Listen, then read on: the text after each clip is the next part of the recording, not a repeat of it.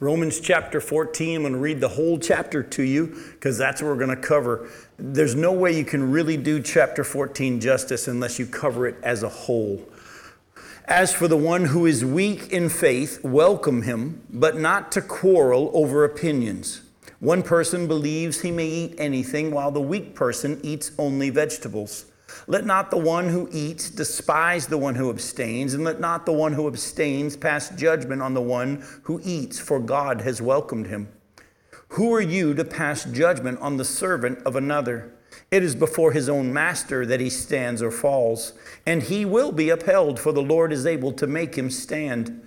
One person esteems one day as better than another, while another esteems all days alike. Each one should be fully convinced in his own mind. The one who observes the day observes it in honor of the Lord. The one who eats, eats in honor of the Lord, since he gives thanks to God. While the one who abstains, abstains in honor of the Lord and gives thanks to God. For none of us lives to himself, and none of us dies to himself. For if we live to the Lord, and if we die to the Lord. So then, whether we live or whether we die, we are the Lord's. For to this end Christ died and lived again, that he might be Lord both of the dead and of the living. Why do you pass judgment on your brother?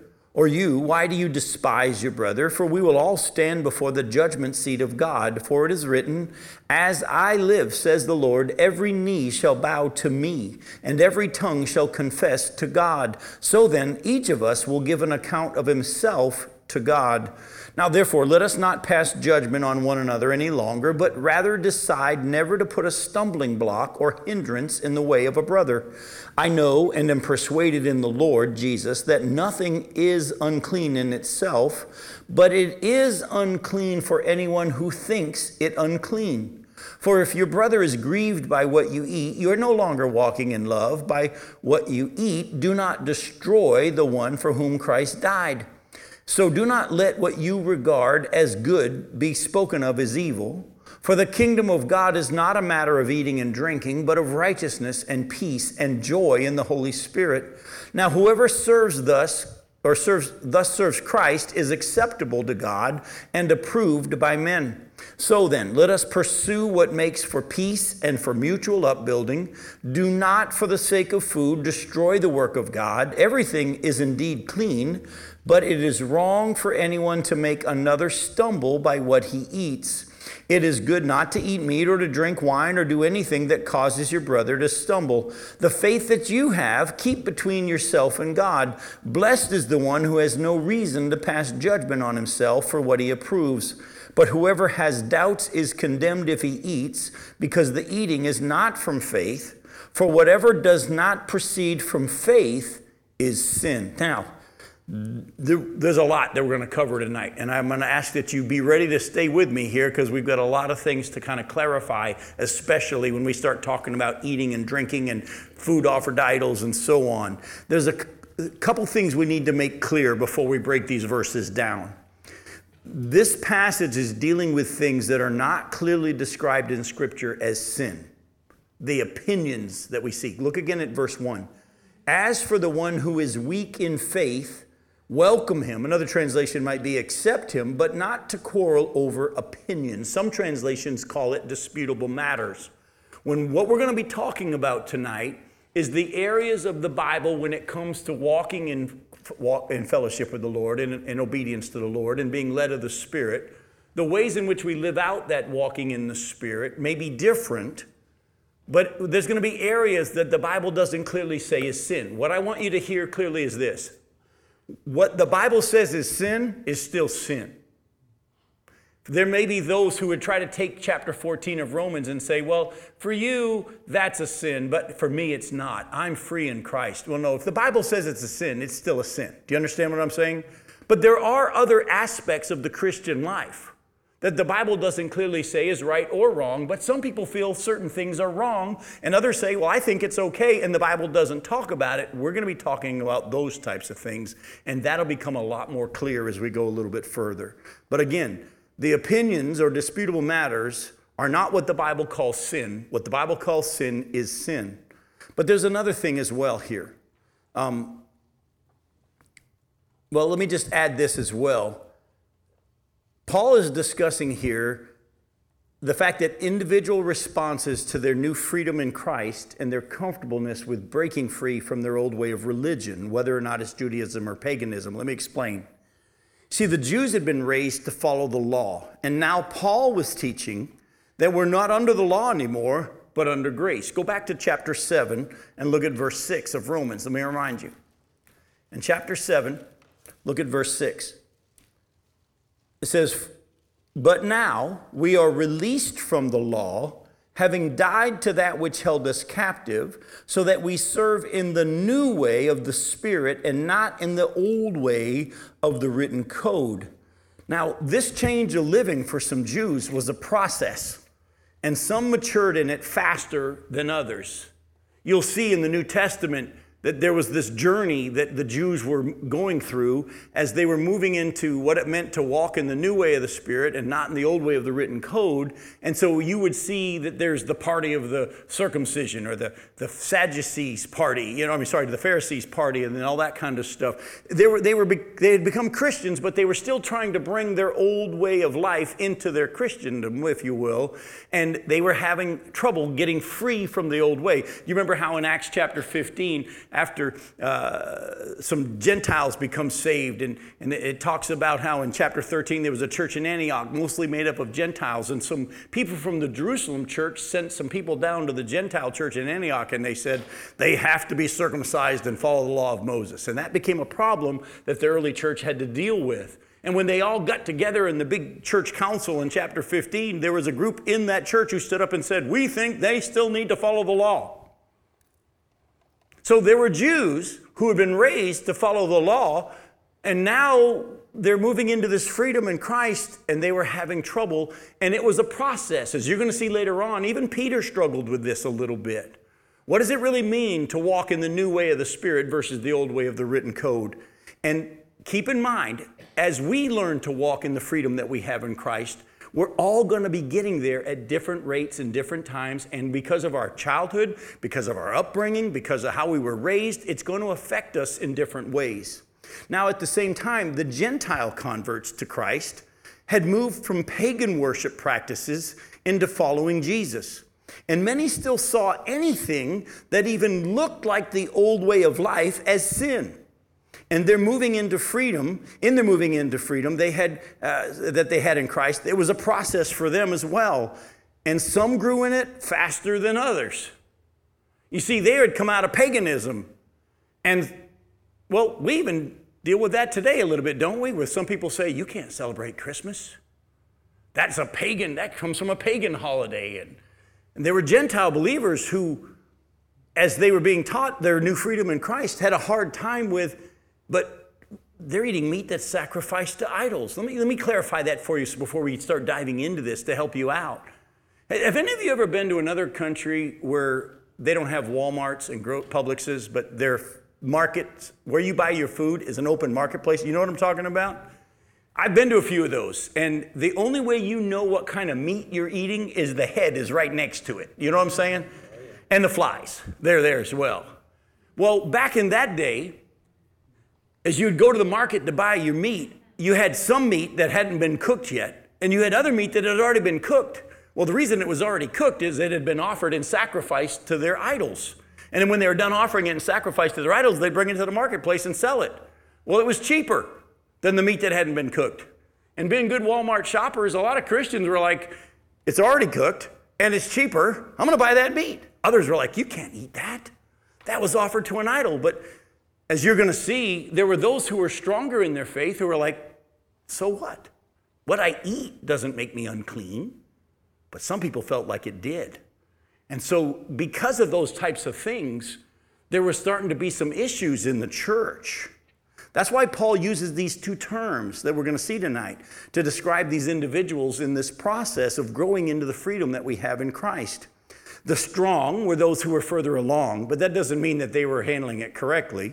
And they're the weak who were still maturing in some of these areas.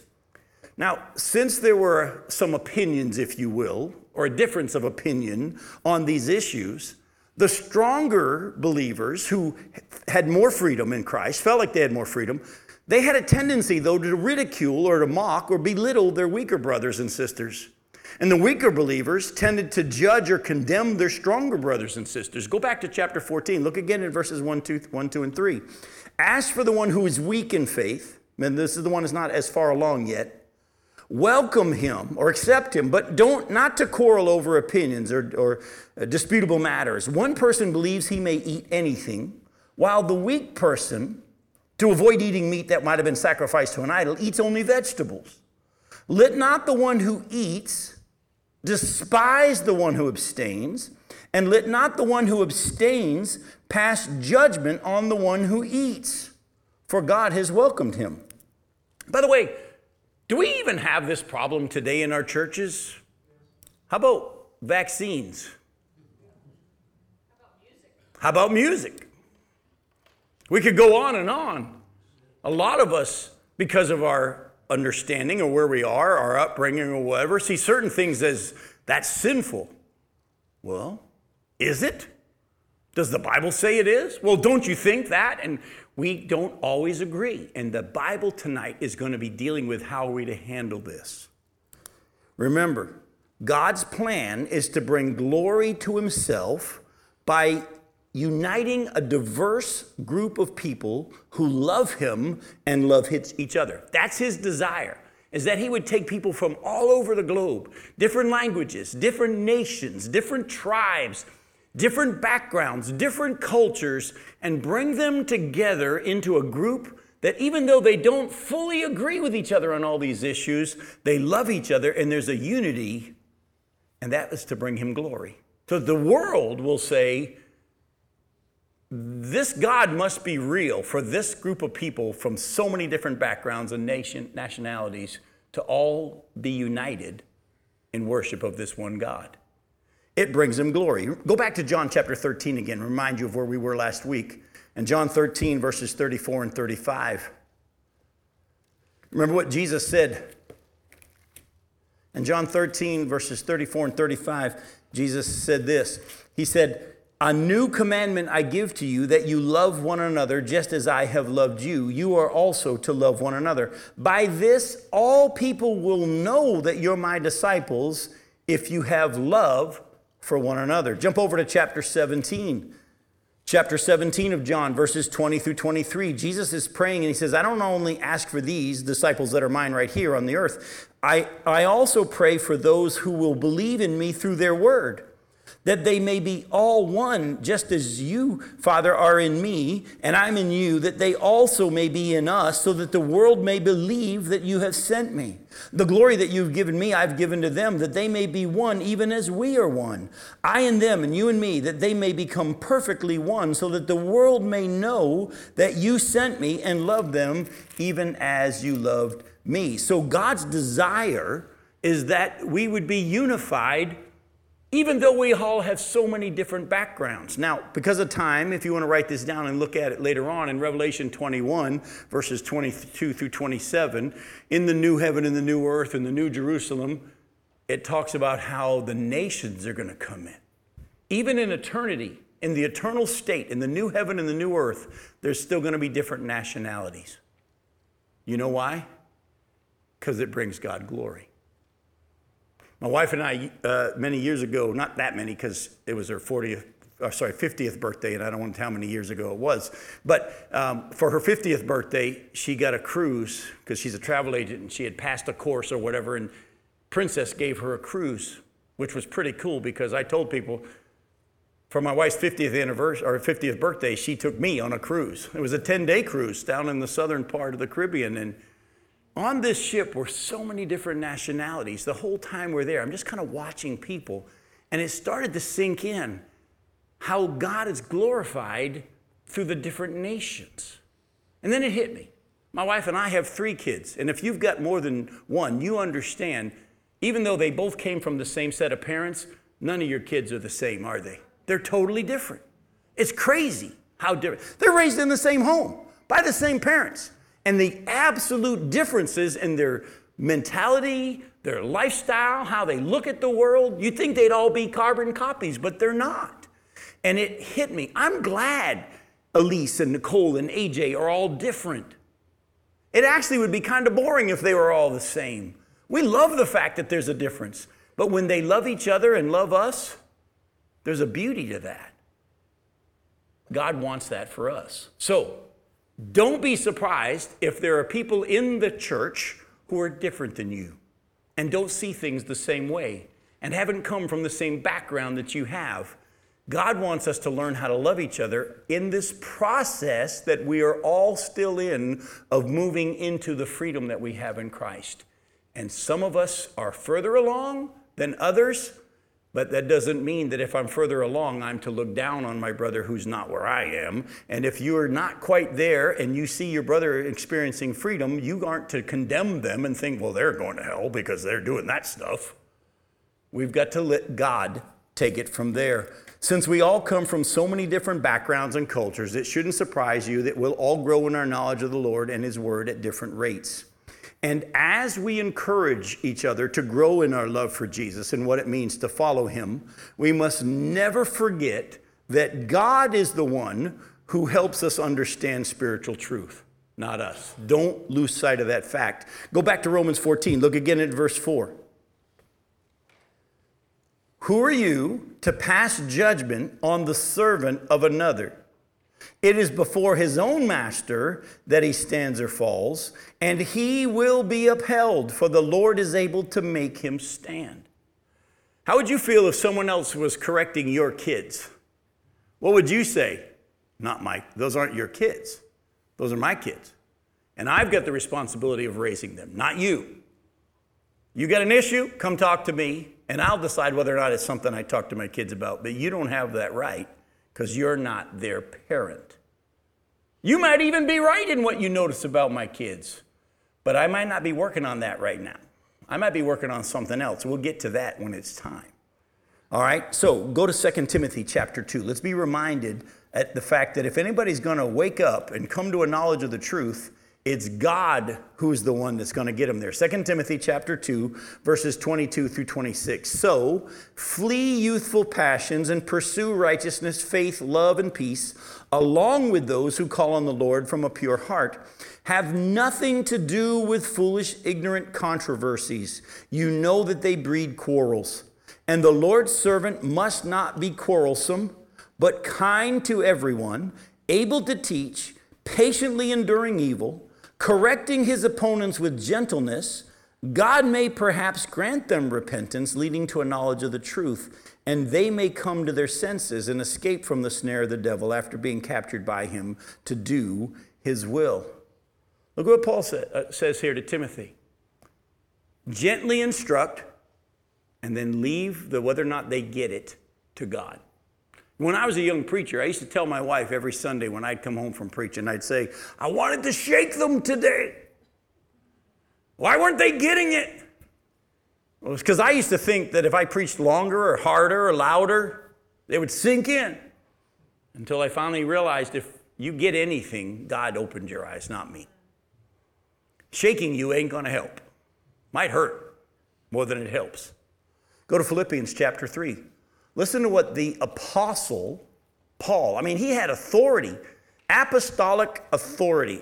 Philippians chapter 3, look at verses 12 through 16.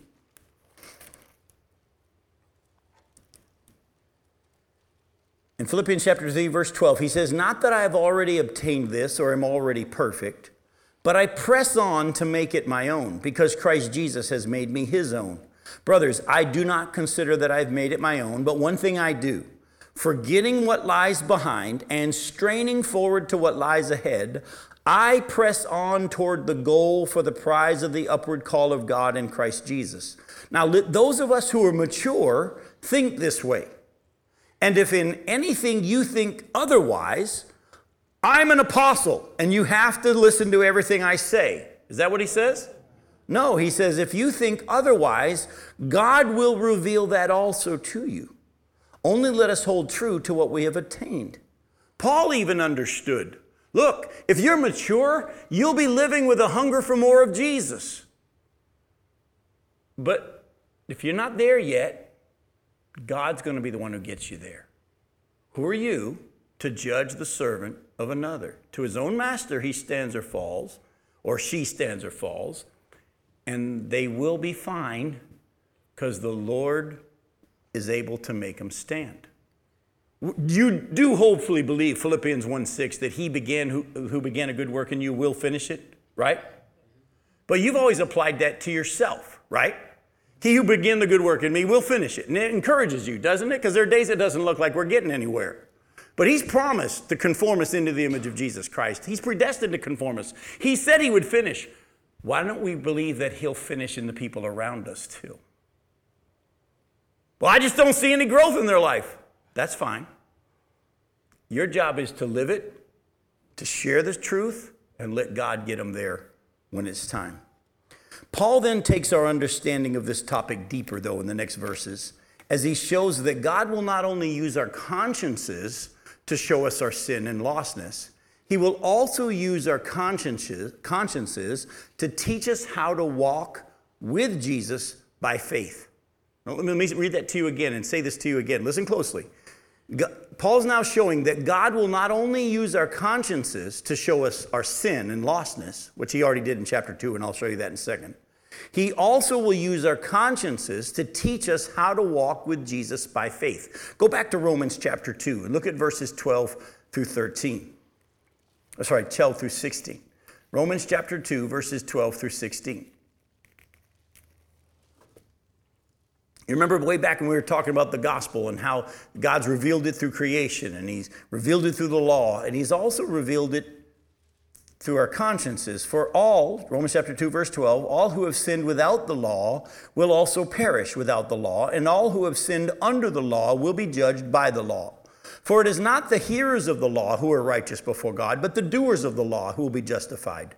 For when Gentiles who do not have the law by nature do what the law requires, they're a law to themselves, even though they do not have the law. They show that the work of the law is written on their hearts, while their conscience also bears witness, and their conflicting thoughts accuse or even excuse them on that day when, according to my gospel, God judges the secrets of men in Christ Jesus, or by Christ Jesus. So remember what Paul showed us here is that even those people in the world who never heard the law of God, God wrote his law on their hearts. Everyone's born with a sense of right and wrong. Now, what you might consider right and wrong might be different from what I consider right and wrong, but every one of us has a sense of right and wrong. Even murderers in a prison will tell you, I might be a bad guy, but the pedophiles, those are the real bad guys. You know what I'm saying? Everybody has a sense of right and wrong. And as we looked at earlier when we did this part of the study, even though you have a sense of right and wrong that you have in your conscience, have you ever gone against what you in your heart felt was right or wrong? Of course you have. We all have. And God showed them that they're lawbreakers, even though they never had the written law of God. He wrote his law in their hearts. Now listen, God used their conscience to show them their need of a Savior. In the same way now, the Holy Spirit who lives within us is going to use our consciences to teach us how to walk by faith. You're going to have to learn how to let the Spirit of God, with the Word of God, show you what is right and what is wrong in your individual walk with him as you go. We all want the rules. We just want the preacher to tell us this is approved and this is not approved. I've been dealing as a pastor for years with people that will come and say, Pastor, is this a sin? What if I go here? I know that's a sin, but what if I get real close? Is that a sin? And a couple of things I've asked them over the years. One is this: why are you trying to see how close to sin can you get? Secondly, if you're saying, is this a sin? Chances are it'll be a sin because you don't have your conscience that's clear. If your conscience was clear, you wouldn't come and ask me. Do you understand what I'm saying? If you know by God's word and by faith that it's not sin, you don't need to ask the preacher if it's sin. The fact that you're asking me means your conscience is being pricked a little bit. Years ago when I was pastor in Chicago, I had a lady who come to my office and she said, Pastor, I need to ask your opinion on something. And I said, what's that? She said, well, I'm married, but I met this guy at work and he really makes me happy. And I know God wants me to be happy. So I want to divorce my husband and marry this guy from work. And I go, why are you even here? She goes, I just need you to tell me it's okay. I go, I can't. And you even know it's not okay. But don't you think God wants me happy? I said, what's the Holy Spirit in you telling you? Well, I know it's not what his word says, but is your conscience being pricked? A little bit, but go to Romans chapter 14. Look at verses 13 through 23. God's going to use his Holy Spirit and his word and your conscience to teach you how to walk by faith, how to walk in obedience to God, how to recognize the Spirit of God is speaking and leading and guiding. In Romans 14, look at verses 13 through 23. Therefore, let us not pass judgment on one another any longer, but rather decide never to put a stumbling block or hindrance in the way of a brother. Paul says, I know and am persuaded in the Lord Jesus that nothing is unclean in itself. We'll deal with that more in just a bit. But even though nothing is unclean, it is unclean for anyone who thinks it's unclean. For if your brother is grieved by what you eat, you're no longer walking in love. By what you eat, do not destroy the one for whom Christ died. So do not let what you regard as good to be spoken of as evil. For the kingdom of God is not a matter of eating and drinking, or what you do and what you don't do, but of righteousness and peace and joy in the Holy Spirit. Whoever thus serves Christ is acceptable to God and approved by men.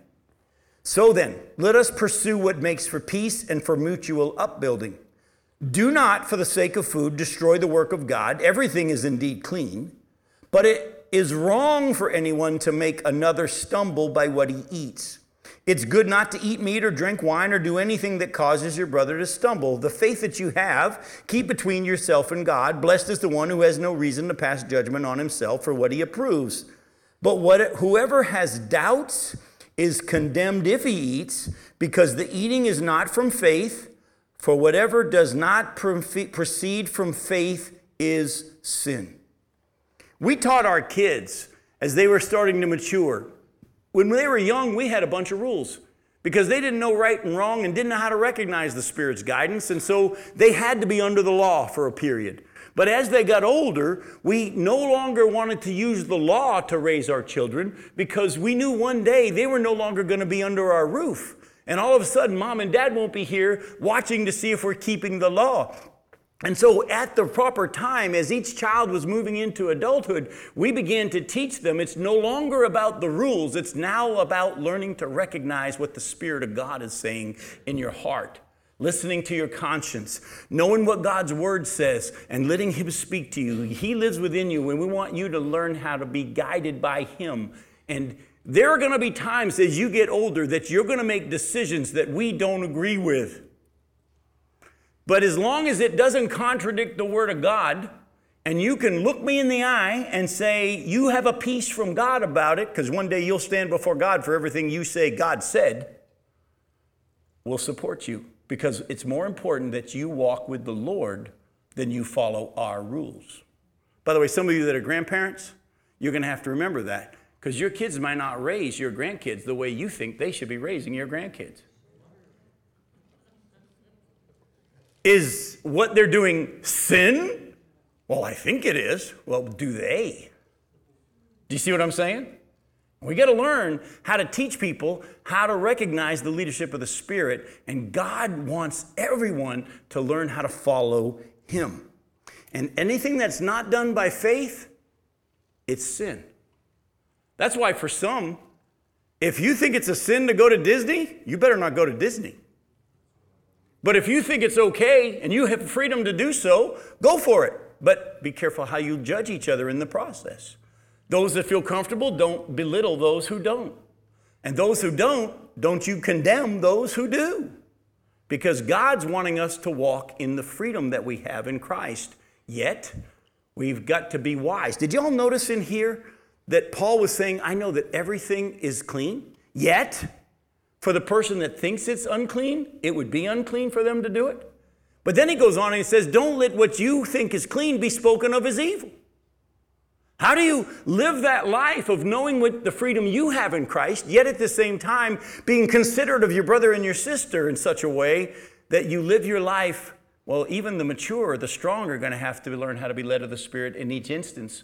When do you do this and when do you not? See, we just want a set of rules. We just tell me what I'm to do. And God says, no, I want to do that. I want to be the one to show you how to listen to me. And in this instance, I may say it's okay. In this instance, I may say not. I'm going to be honest with you. And I know that being honest might open me up to people's judgment, but hopefully you'll listen to this lesson and not judge me. But when this whole vaccine thing came out, and there were so many different opinions, and trust me, there were plenty of people that wanted to share with me their opinion. You probably had the same issue. At the beginning, we felt like the Holy Spirit was telling us to hold off, not mainly because it was wrong or anything like that, no, but because there were those, remember how people were lining up and you couldn't get them and people were freaking out? And we felt comfortable that God was going to take care of us. Yet, there came a point down the road where we're about to go on a traveling time in the midst of it in 2020 that the Holy Spirit told Becky and I want you to get a vaccine now, not because you need it as much as you're going to go places where people are going to go, are you vaccinated? And we can say, yes, we are. And they say, oh, you can come speak, because they wouldn't be comfortable with us coming in unless we had been circumcised, if you will. You understand what I'm saying? It's one of those deals where Paul said, listen, if you think you need to be circumcised to be saved, and if anybody's telling you need to be circumcised to be saved, don't listen to that person, because it's tied to salvation, and that's false teaching. Yet that same Paul that said, don't you dare be circumcised in order to be saved, was the one who had one of his little helpers there circumcised so he could go in and preach to the Jews. Well, which is it? The answer is, if you're doing it in order to be righteous before God, don't do it. Yet, there may be a time that God says, for the sake of your brother, do it. And you need to learn how to be listening to the Spirit. Now, at the same time, those of us who are more mature, not only do we need to be learning to listen to when the Spirit is saying, do or don't, we also, for those of us who aren't there yet, who are the weaker, we should not also sit there saying, Lord, I'm where I'm supposed to be the rest of my life. No, he's wanting you to learn how to continue to listen to him as well. He may set you free from something that right now you think is sin, but later on you might not. But for now, if you don't think that God's allowed you, you better not do it. And that's why this whole process is a learning process. Even though Paul knew from the Lord, look again at verse 14. Paul said, I know and am persuaded in the Lord Jesus that nothing is unclean in itself. Are we made unclean by what we do? No. Uncleanness comes from our hearts, comes from what's within. That's what makes us unclean. What we do or don't do, what we eat or don't eat, or what we drink or don't drink. The Bible's very clear. That stuff doesn't make you unclean. Where you go or don't go, that doesn't make you unclean. God's looking at our hearts. Righteousness in Jesus is not determined by what we do or don't do, but by faith in Jesus' provision for our sin. Go to Mark chapter 7. This is going to be very important for us in just a little bit. So I want you to make sure you know where this is. And this might be a valuable place for you to highlight in your Bible, because you're going to see this topic come up a lot in your conversations with people at times. In Mark chapter 7, look at verses 14 through 23. And he, this is Jesus, called the people to him again and said to them, hear me, all of you, and understand. There is nothing outside a person that by going into him can defile him. But the things that come out of a person are what defile him. And when he had entered the house and left the people, his disciples asked him about the parable, and he said to them, then are you also without understanding? Do you not see that whatever goes into a person from outside cannot defile him, since it enters not his heart, but his stomach, and is expelled? By the way, do I need to explain to you what he just said? We don't need potty talk, right? All right. Thus, look closely here. Thus he, this is Jesus, declared all foods clean. Remember all the Old Testament laws about what was clean and what wasn't clean? At this point, Jesus now declares all foods clean. That's going to be important in a little bit. And he said, what comes out of a person is what defiles him. For from within, out of the heart of man, come evil thoughts, sexual immorality, theft, murder, adultery, coveting, wickedness, deceit, sensuality, envy, slander, pride, foolishness. All these evil things come from within, and they defile a person. Go to 1 Timothy chapter 4. Look at verses 1 through 5. In 1 Timothy chapter 4, verses 1 through 5. Now the Spirit, the Holy Spirit, you see a capital S there, the Holy Spirit expressly says that in the latter times, some will depart from the faith by devoting themselves to deceitful spirits and teachings of demons, through the insincerity of liars, whose consciences are seared. Did you catch that? They've walked in disobedience so long, they've seared their consciences, and their consciences aren't even sensitive to the Spirit and God's Word anymore. Boy, you don't want to ever get to that point. You don't want to ever get to the point where you get good at tuning out the Holy Spirit and your conscience when it's telling you don't go here, and you do it anyway. There comes a point where you get real good at tuning him out and your conscience becomes seared. You don't want to end up there. So if you're still being convicted by the Spirit, thank God for it, but at the same time, don't keep doing it. Whose consciences are seared, who forbid marriage and require abstinence from foods that God created to be received with thanksgiving by those who believe and know the truth. For everything created by God is good, and nothing is to be rejected if it's received with thanksgiving, for it is made holy by the word of God and prayer. Do you see that? Yet there are some people that still say, if you do this, or you eat this, or you drink that, you're in trouble. No, everything's clean. But listen, if it is unclean for you, you better not do it because so-and-so said it was okay. You only move into that freedom if you feel like God's released you and given you the peace. But there are also going to be those, he said, in the latter times, they're going to forbid marriage and teach abstaining from certain foods. Some of you probably in this room, or those that are listening right now online, were probably raised that on a certain day called Friday, you weren't allowed to eat meat. And that was being taught by the church. And that certain people weren't allowed to get married, even though the Bible says, watch out for that kind of teaching. But that's how I was raised. That's what I was taught. And some of you might even still struggle with having something besides fish on Friday if that's how you were raised. And guess what? The Bible clearly says that nothing that you take in is going to make you unclean. It's what's already in there is what makes you unclean. Now, we got to be careful at the same time because the Bible says our eyes are the lamp of the body. And if you keep bringing in garbage, don't be surprised if garbage doesn't start coming out of your heart. But I would be sinning to go a step further and tell you what level of rating on a movie you're allowed to see and what ones you're not. Some of you might be free enough to watch an R-rated. Oh, I'm meddling now, aren't I? But some of you may not. And you need to know what the Spirit of God's telling you. And you've got to be careful you don't judge your brother or look down on your brother or your sister. It's a tough one, isn't it? But Jim, don't you think that it would be better if we would avoid these things? Now we're going with human reasoning instead of the Holy Spirit speaking to each of us using His Word. Go to Colossians chapter 2.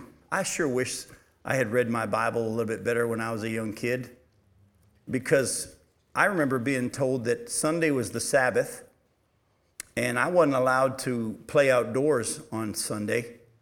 We could only play indoors after church, and it had to be a board game that was quiet.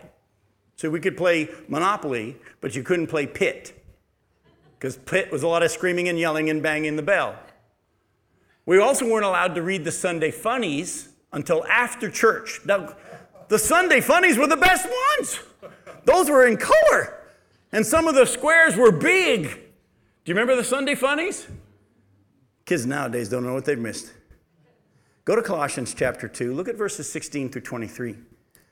Therefore, let no one pass judgment on you in questions of food and drink, or with regard to a festival, or a new moon, or a what?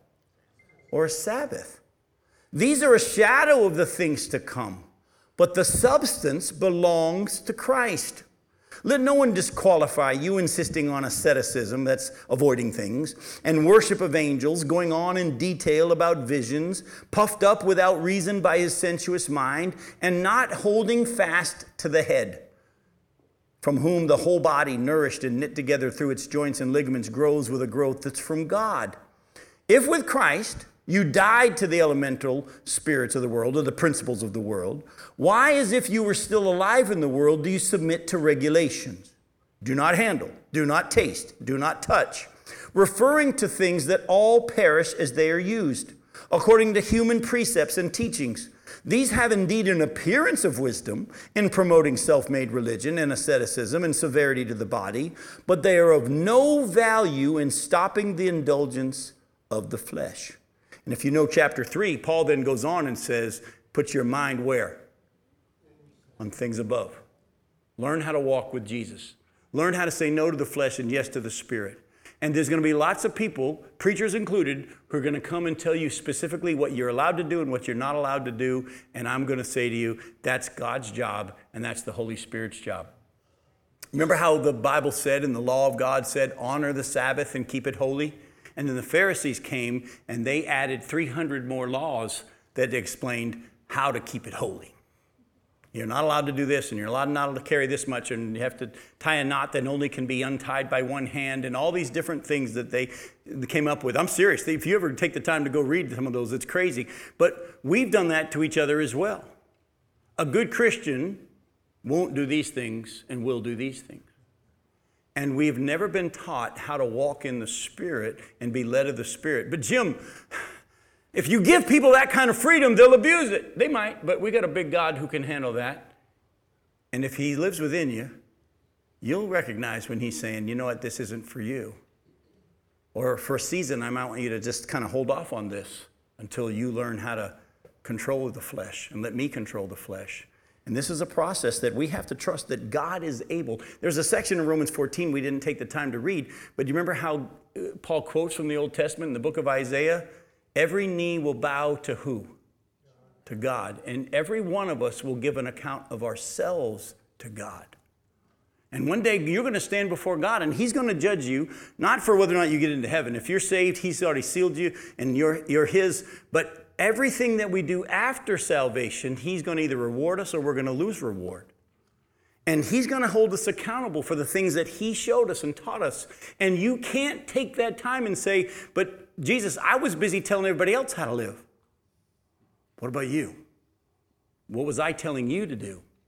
Well, to be honest with you, Lord, I was just kind of more interested in making sure everybody else was doing it. That's not going to fly, is it? You're going to be held accountable for what he's been showing you. And if it isn't by faith, you don't have a peace about it, you better not go there. Oh, but just because God's made you at this point not comfortable doesn't mean that somebody else can't be. There's different levels. And God knows what we can handle. You all ever had kids that one had an older or a later curfew than another? No, they've all got to have the same. No. When we raised our kids, if they proved mature enough to handle a later curfew, they got a later curfew. But the ones that we couldn't trust, couldn't handle the later curfew, had an earlier curfew. Because you probably do know, the later it gets, the more bad stuff happens. But there were those who could handle it, and they were given a little later curfews than the ones who couldn't handle it. And God knows who his children are, and he knows what we can handle. Go to Acts chapter 10 real quick. Not every new believer fully understood what we've been looking at right away, and many still struggled with moving into the freedom that we have in Christ through faith. Even Peter. Acts chapter 10. Look at starting in verse 9. The next day, as they were on their journey and approaching the city, Peter went up on the housetop about the 6th hour, that's noon, to pray. And he became hungry and wanted something to eat. But while they were preparing it, he fell into a trance and saw the heavens opened and something like a great sheet descending, being let down by its four corners upon the earth. In it were all kinds of animals and reptiles and birds of the air. And there came a voice to him, "Rise, Peter, kill and eat." But Peter said, "By no means, Lord, for I have never eaten anything that is common or unclean." And the voice came to him again a second time, "What God has made clean, do not call common." This happened 3 times, and the thing was taken up at once to heaven. Now, while Peter was inwardly perplexed as to what the vision that he had seen might mean, behold, the men who were sent by Cornelius, having made inquiry for Simon's house, stood at the gate, and called out to ask whether Simon, who was called Peter, was lodging there. And while Peter was pondering the vision, the Holy Spirit said to him, "Behold, 3 men are looking for you. Rise and go down and accompany them without hesitation, for I have sent them." And Peter went down to the men and said, "I'm the one you're looking for. What's the reason for your coming?" And they said, "Cornelius, a centurion, an upright and God-fearing man, who is well spoken of by the whole Jewish nation, was directed by a holy angel to send for you, to come to his house and to hear what you have to say." So he invited them in to be his guests. The next day he arose and went away with them, and some of the brothers from Joppa accompanied him. And on the following day they entered Caesarea. Cornelius was expecting them and had called together his relatives and close friends. When Peter entered, Cornelius met him and fell at his feet and worshiped him. And Peter lifted him up, saying, "Stand up, I too am a man." And as he talked with him, he went in and found many persons gathered. And he said to them, "You yourselves know how unlawful it is for a Jew to associate or to visit anyone of another nation. But God has shown me that I should not call any person common or unclean. So when I was sent for, I came without objection. I ask you, why then you sent for me?" Now listen, Peter's on this roof, and he has this vision of all these animals that the law of God said were not to be eaten. And God says, "Arise, kill and eat." Peter says, "By no way, Lord, I've never eaten anything unclean." And God said, "What I've called clean, don't call unclean." And I've heard too many preachers say, this is the first time God declared all foods clean in Acts 10. Is this the first time God declared all foods clean? No, Jesus had declared it earlier in Mark chapter 7. Peter was still hanging on to some of the old law, wasn't he? Even though he had been given freedom in Christ, he didn't know it yet. And God was teaching him. Who was teaching him, by the way, about this freedom he had in Christ? It was God. It wasn't some other brother that came and said, "Hey, eat whatever you want." No. You only go there when the Spirit of God and the Word of God come together and tell you it's okay. You don't do it because Jim said it's okay. That's why Paul said, even though I am convinced in the Lord that everything's unclean, I'm not saying everybody's free to eat whatever they want and drink whatever they want. If it's unclean, in your mind, it is unclean. Because you're not doing it by faith. You understand? Oh, by the way, he then says this. He said, you know how it's unlawful for us Jews to go into a Gentile's house. By the way, was that in the law of God? No, that was one of those man-made laws that had been added. God had told them to stay pure in the fact that he wanted them to not intermarry with other nations, so he would keep the nation of Israel, so the Messiah would come and all this stuff. And he was teaching other things we don't have time to get into, and they added man-made laws and said, you don't even go in the house. You don't even touch anything they've touched. That's why if they ever went into the marketplace, they had to do this ceremonial washing in case they had touched some Gentile thing that had been touched by a Gentile. And he had been set free. But if you know anything about Peter's story, now that God opened his eyes to the fact that he was free to go into a Gentile house and eat with a Gentile. Later on in his story, after I've been eating with them, some people from the Jerusalem church came down, and he started acting like he never ate with those people. And Paul had to kind of get on him a little bit, didn't he? So even Peter was in the process of moving from the old way into the new way. All of us are going to be. If Peter would be, so are you and I. And we have to understand the people around us are going to be that way. And we need to learn ourselves individually, slowly, as the Spirit of God works on us in different areas, learn how to move into that freedom. And not just say, well, I'm free now to do it all the time. No. If God's brought you into that freedom, he's going to show you other times, even though you're free, I want you to make yourself as though you're not. And then what Paul said, I became all things to all people that I might win some. Even though I'm free from the law, I acted as if someone under the law for the sake of sharing the gospel with those people. In the same way, those of us who are mature need to learn how to listen to the Spirit of God show us how to live in each and every situation. We who are strong or mature need to be patient with the weak in these areas and make sure we're not telling them to go against their conscience. Go to chapter 15 of Romans. We're going to start drawing this to a close here in the last 8 minutes that we have, so buckle up. Here we go. All right? In Romans 15, look at verses 1 through 7. We who are strong have an obligation to bear with the failings of the weak and not to please ourselves. Let each of us please his neighbor for his good, to build him up. For Christ did not please himself, but as it is written, the reproaches of those who reproached you fell on me. For whatever was written in former days was written for our instruction, and through the endurance and through the encouragement of the scriptures, we might have hope. May the God of endurance and encouragement grant you to live in such harmony with one another, in accord with Christ Jesus, that together you may with one voice glorify the God and the Father of our Lord Jesus Christ. Therefore, welcome one another as Christ has welcomed you for the glory of God. So here he says, those who are more mature need to be patient with those who aren't. We already saw in chapter 14 in the beginning, those who aren't there yet, don't make judgments about those who feel a little more freedom in some of these areas. Again, what the Bible calls sin is still sin. But there's a lot of other stuff that may or may not be. But some of you think it is. That's fine. Don't do it. But be listening to the Spirit. Because I had a lady asking last night's study, Jim, we're to be sharing truth with each other and we're to do it gently like you shared and letting God do it. But when do we tell people then? So we don't come across as, you got to do it, what I'm saying. And this is about my answer to her and to you as well, if this is your question. There are going to be times you're going to be in a Bible study and you're going to be teaching the Word of God about the freedom that we have in Christ. Let the Holy Spirit take it from there. Do you understand what I'm saying? Don't be afraid to talk about the freedom we have in Christ, but don't now say, hey, go do this now because you're free. Go do that now because you're free. That's where you would be moving into sin. Let the Spirit take it from there and what that freedom means for them.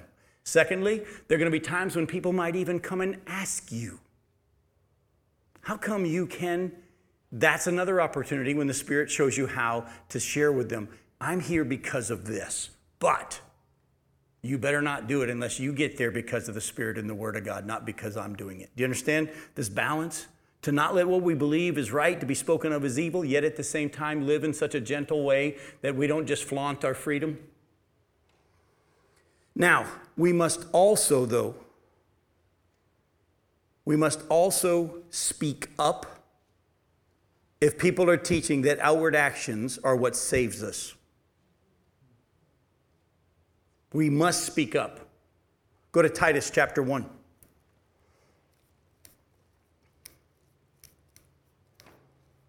Now, as you're turning to Titus chapter 1, and if you're taking notes, I really need you to write down a couple of passages that I didn't have time to get into tonight that I want you to go back and look at that deal with not causing someone to go against their conscience. Later on, go look at 1 Corinthians 8, 1 through 13, and 1 Corinthians 10, 23 through 32. That's 1 Corinthians 8, 1 through 13, and 1 Corinthians 10, 23 through 32.